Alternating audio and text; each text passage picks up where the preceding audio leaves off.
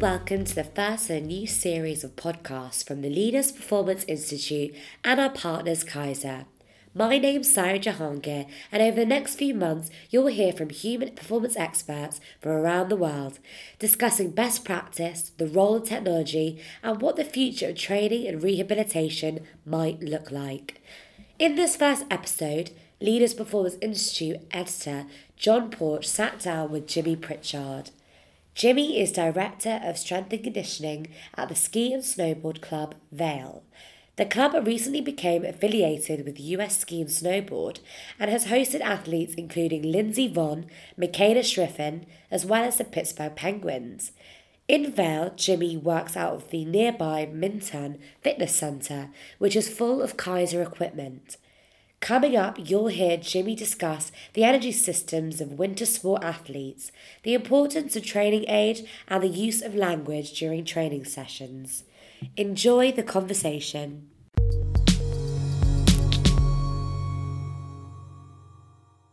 Jimmy Pritchard, Director of Strength and Conditioning at the Ski and Snowboard Club in Vail, Colorado. Thank you so much for agreeing to be the first guest on the Kaiser Series podcast in conjunction with the Leaders Performance Institute. My pleasure. Thanks for having me on. I'm happy to be aboard, man. Thanks for having me today. Well, thank you. And Jimmy, perhaps we can start by setting the scene. I imagine if you look out the window, there's alpine forest there, snow-capped mountains. Is that too far from the truth?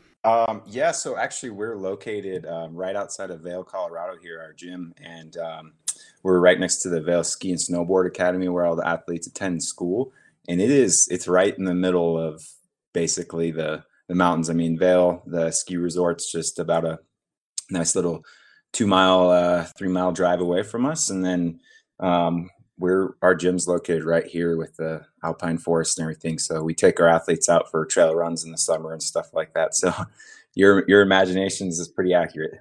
Wow, it sounds really beautiful. I'd really love to see it with my own eyes. Unfortunately, all I can offer you in return are the urban landscapes of London, although some say they have a charm of their own. Yeah, I mean, they all have their perks. I'd definitely like to come visit that place sometime, but we've got to get you out here to check this place out sometime. I would love to take you up on that invitation one day. Jimmy, are you an avid winter sports fan?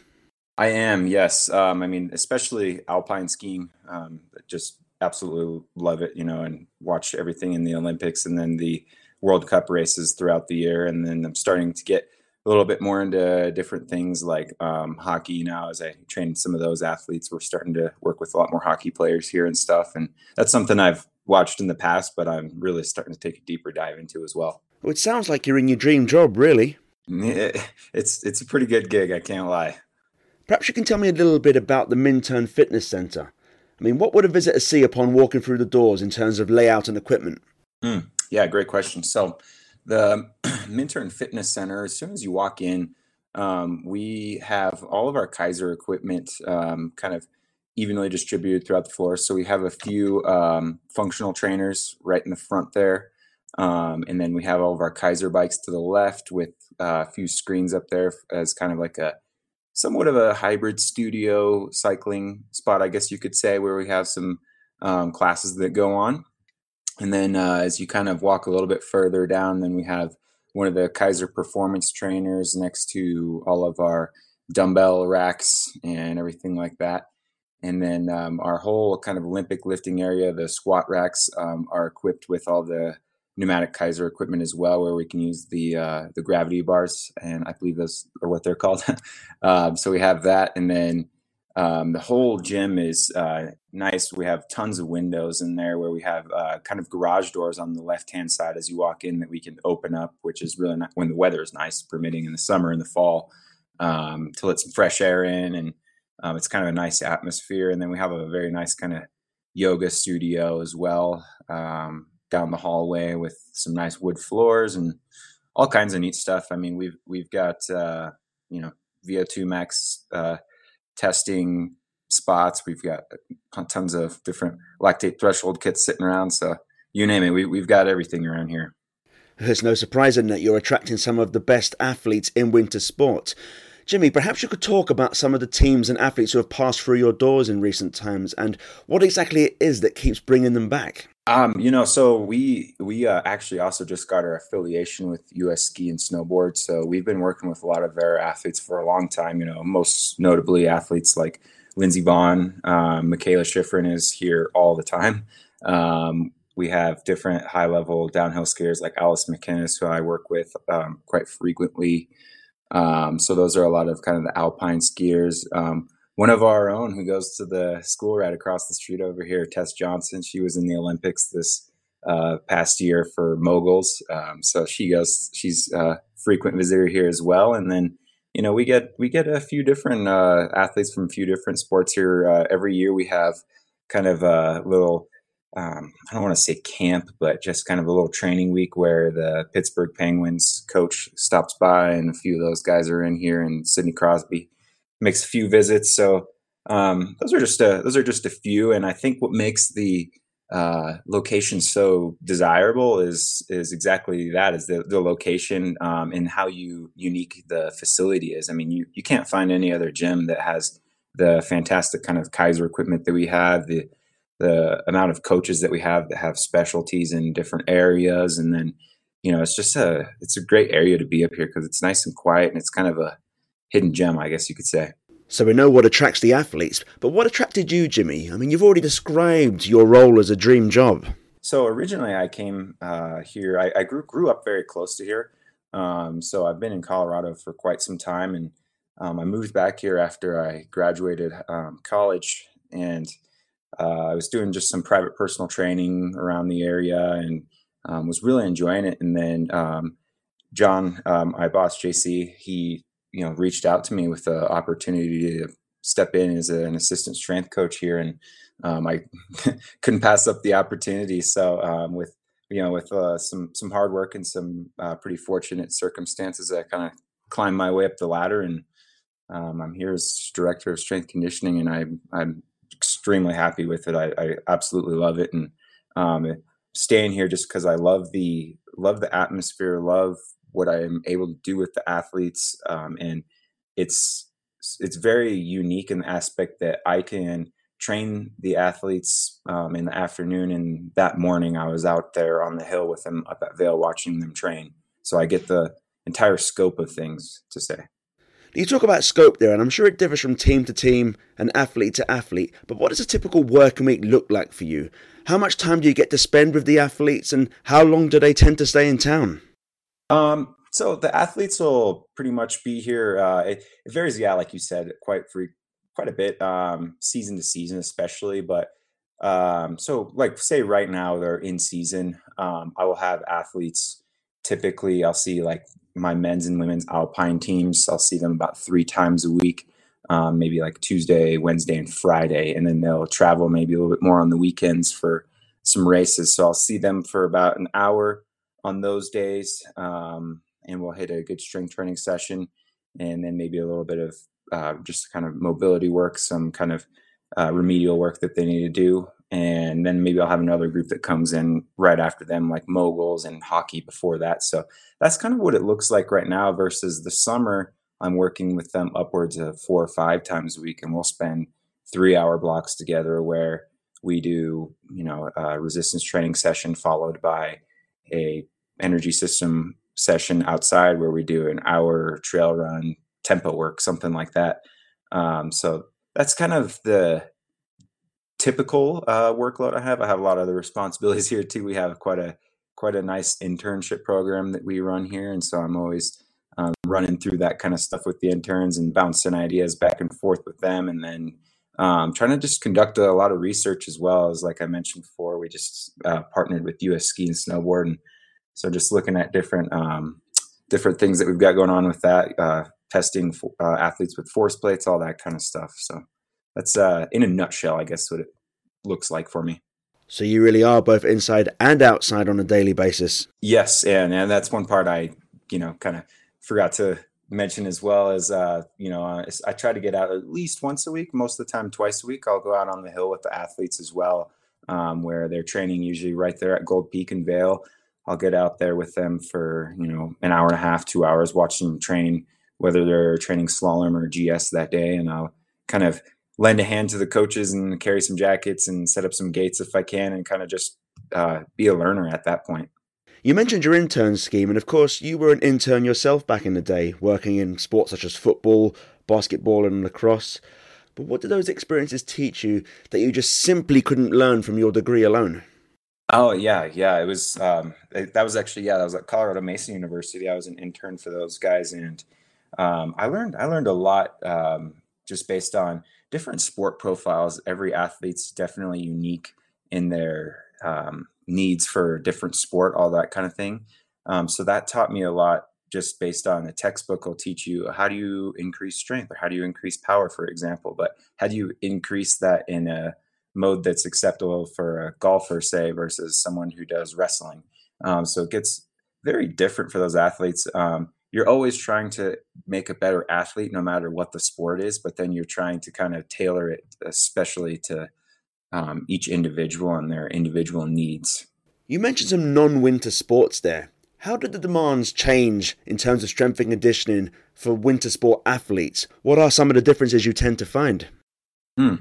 Yeah, that's a great question as well. So I would say with winter sport, especially like the alpine skiing world and everything we've got going on here, the energy system use is virtually, you use every energy system when you're playing that sport versus, something like football where they might not dive as deep into the aerobic system as we do with some of our athletes here. So for the equipment here, we will use, a lot more maybe like VO2 max testing and different equipment like that we use with those athletes versus with a football player, we were definitely using just a lot more standard barbell equipment and a little bit more things like that and loading them up with some weights like kind of West Side style, West Side barbell style, I guess you could say, with chains and bands and all those kinds of things. So it gets very, very unique, I guess, in an aspect. And the winter sports have their own needs, I guess you could say as well.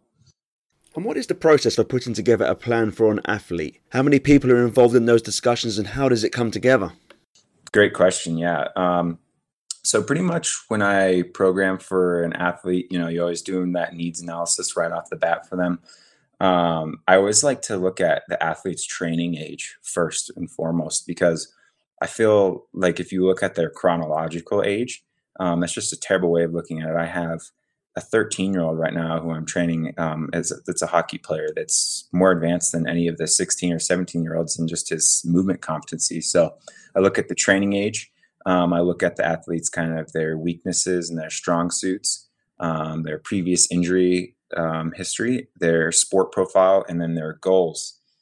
So as far as kind of consultation, I talk to obviously the athlete, I talk to their sport coach typically, and then I'll even talk to as far as maybe some medical professionals if they are working with them to in a rehabilitation sense. So it's kind of this nice circle of people that I like to talk to and really get a feel for where that individual athlete's at.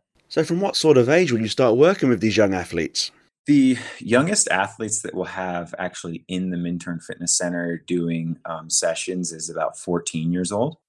But that's not to say that we don't work with the younger athletes. We'll still do movement sessions where we're emphasizing proper jumping, landing, sprinting mechanics with those athletes. We'll go out and we'll do maybe some field sessions with them. We'll do some different circuits with them, all that kind of stuff. So, I mean, that starts as early as kind of like the age of 9 to 10 here with those athletes. But like I said, age right around 14 is when they start coming into the Minturn Fitness Center and doing some strength training sessions with me. Right, so you really do get to meet a whole range of different athletes and different people at different stages of their lives and careers. Mm-hmm. Absolutely. It's pretty crazy to watch an athlete go from a 12-year-old in our program to an 18-year-old graduating high school and going to ski collegiately. It's pretty wild.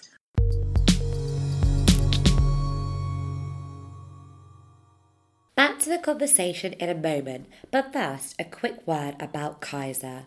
For nearly 4 decades, Kaiser has influenced the training of athletes, fitness enthusiasts, and rehabilitation experts worldwide with better fitness products that unite both components of human performance, the force you produce and the speed at which you produce it. More than 80% of the top professional sports teams in the world now train on Kaiser machines, including every baseball team in the major leagues, the soccer champions of 9 countries, several American football champions, and countless Olympians. They're joined by everyone from NASA to Navy SEALs, medical experts and rehabilitation specialists, and major gyms like LA Fitness. We're delighted to have them as a partner at the Leaders Performance Institute, and for more information, please visit Kaiser.com. And now, back to the Kaiser Human Performance series.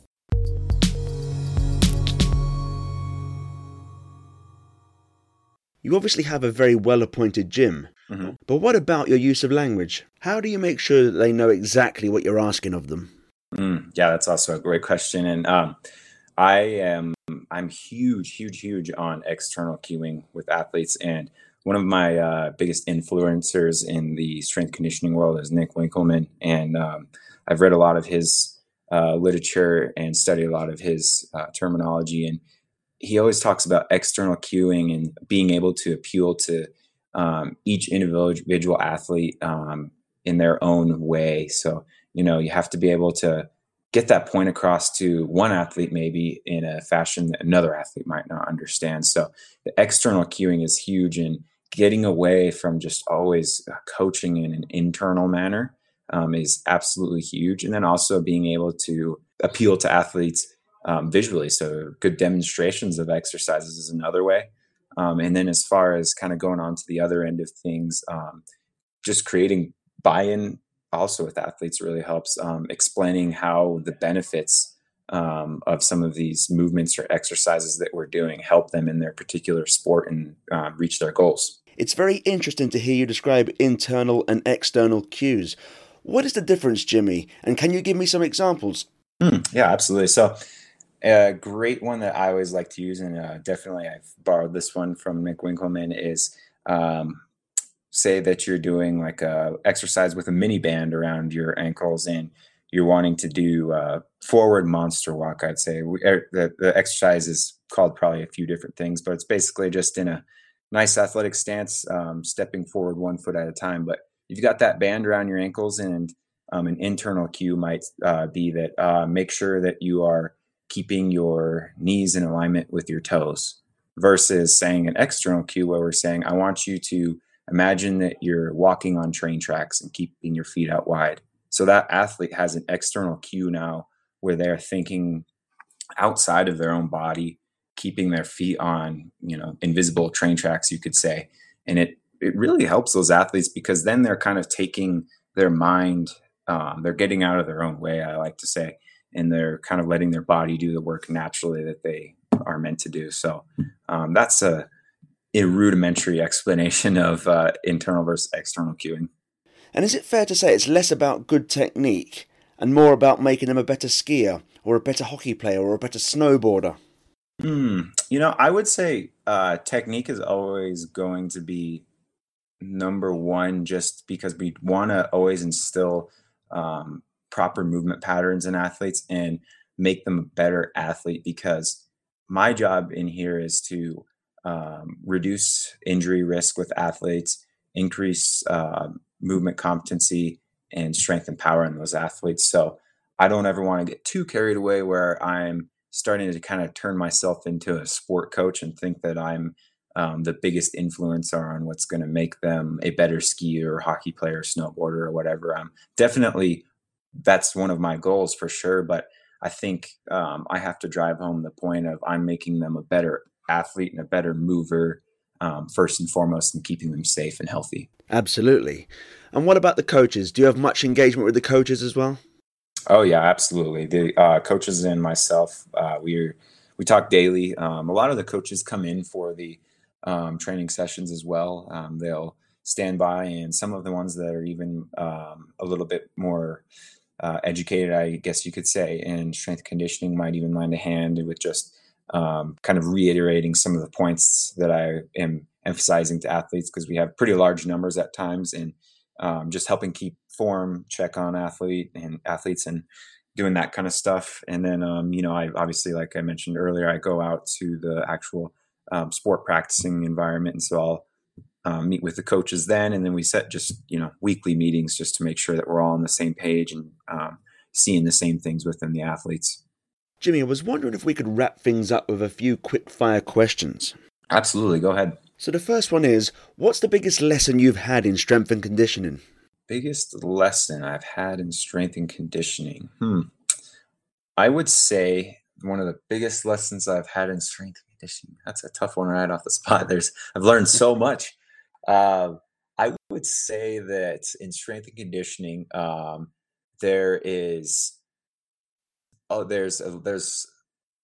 you don't have necessarily always as much control as you think you do, and you need to be flexible. So what I mean by that is there's a lot of external factors out there that play into your programming, whether it be school stress for an athlete or relationship stress or improper nutrition, anything like that, or an acute injury or chronic injury that happens, because you can write up the best plan in the world, but sometimes that athlete has something go wrong and you've got to be flexible to adjust kind of on the fly. So I think one of my biggest lessons I've learned is just being adaptable and being flexible in nearly every situation and making the best out of any situation that you have. And what's the best advice you've ever been given by a peer or a mentor? I would say one of the best pieces of advice I've had by a peer or mentor is to obviously never stop learning and educating yourself, and to track everything and to trust the process. And I know that's kind of three answers in one, but that's been the biggest key for me to see any success with my athletes or anything that I'm doing, and just kind of understanding how things work. Because I feel like too many strength coaches out there, especially younger ones, they will read a new column or new article or research paper and then try to implement something right away and totally throw out the plan that they already had, and they're not trusting the process. And even if you maybe fail at something, you have to go through that to learn exactly what happened and why. And then also, like I mentioned just a second ago, is tracking things, because you want to be able to track how something affected one athlete or a team or whoever you're working with, and why that happened. So measuring everything that you're doing, sticking with the process, and then obviously never stop learning, because there's always more to keep learning. I bet you wish you knew that when you were younger and just starting out. Oh my goodness, yeah. I would have saved that would have saved me a lot of headaches. And what do you feel will be the greatest challenge you'll face in the next 12 months? One of the greatest challenges I'll face in the next 12 months, I would say, is I would say that it would probably be ensuring that the athletes are all following following the programming that we've set forth for them through their traveling schedules and everything. Because what ends up happening in the winter sport world here, especially with these youth athletes that we have, is they go to like New Zealand, they go to Chile, they go to all these places, Austria, to go ski through the summer and fall. And I have these tiny little blocks to work with them, and then I send them with travel programs. But then, it turns back into that thing I was talking about earlier, being flexible and adaptable in situations where they might not have the training facilities that we have here to do things. So I would say that's one of the biggest challenges that I'll face in the next 12 months is implementing programming that is as effective as I would like it to be through every situation. And finally, in the same time frame, what do you feel will be your biggest opportunity? I think the greatest opportunity that we're going to have within the next year is to see the growth of some of our younger athletes transitioning into what's called our FIS athletes, kind of that 16 to 17-year-old age, because some of the younger athletes have finally followed through with some programming that we've had, and really been committed to kind of the foundation programming, whereas in years past it just wasn't there, or it wasn't offered quite as much to them. So I'm excited to see their growth, because their training age, as I mentioned earlier, again, is already that of some of the older athletes, but now they're becoming more physically mature where they're going to be able to start doing a lot more. So I'm kind of just really excited to see more of these younger athletes that have been following along with some of the programming for a longer time, and I'm excited to see their growth. Well, it certainly sounds like exciting times. Jimmy, thank you so much for being the first guest on the Kaiser Series podcast. Absolutely. Anytime. Thanks so much for having me on. And like I said, we'll definitely need to get you out here sometime. Absolutely. You can count on it. All right. Sounds good. Thanks again.